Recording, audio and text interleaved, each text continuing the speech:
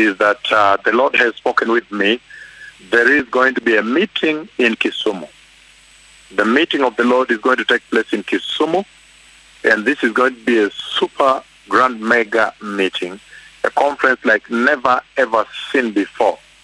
The Word Expo, part of the series of the National Word Expo that has been going on in this land, exploration into the Bible, preparing the souls and the hearts for the glorious coming of the Messiah. Well, now, the Lord has already taken me to the ground of the meeting.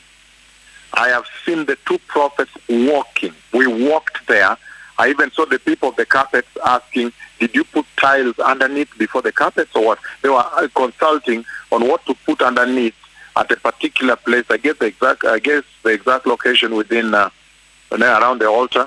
I could see that they were wondering whether they can put small slabs of tiles before they put the red carpet on.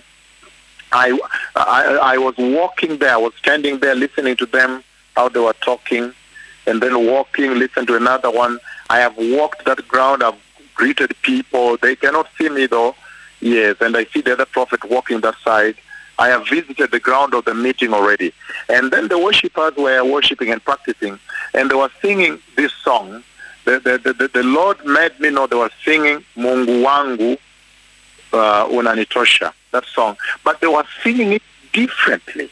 They were singing faster with a faster beat and whatever, faster. And then the Lord, by voice, he shut them down. He said, please stop them from singing it like that. And then he had one of his two prophets step forward. So I stepped forward and I sang it slower. I sang it much slower. Mungu wangu we, Hosanna unanito. They were singing it differently, and the Lord by voice shouted. They said, tell them to stop singing it that way. Tell them to sing it originally and slower and more honorably. So the worship teams that are there, just know that the Lord is supervising that place. The Lord is walking there with these two prophets. They are walking there. So make sure that you practice very well all the songs. As you can tell, the schedule is very, very tight. It's a very tight schedule. You may have a very little time to worship those songs. So you'd rather begin worshiping them very well now, so that when the day comes, tomorrow make sure that you worship them perfectly to honor the Lord. So that when the day comes, then you'll worship those two. Maybe you begin early at 6 o'clock and worship longer. But at the moment the Lord brings his prophets there, you can tell it will be one or two songs, and then the conference begins. And so this is what is happening. The Lord has already supervised the place. He is walking there with these two prophets.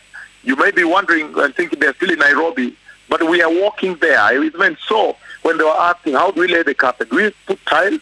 Did you first put tiles? And then they were putting some pieces of tiles, I think pieces, I don't know if they're broken pieces, but pieces of tiles before they lay the carpet. I spoke with them, and I saw the other prophets speaking with the others, and we moved all over. I have walked there, and we continue to walk there. The Messiah is coming. There is a meeting that is going to take place in Kisumu.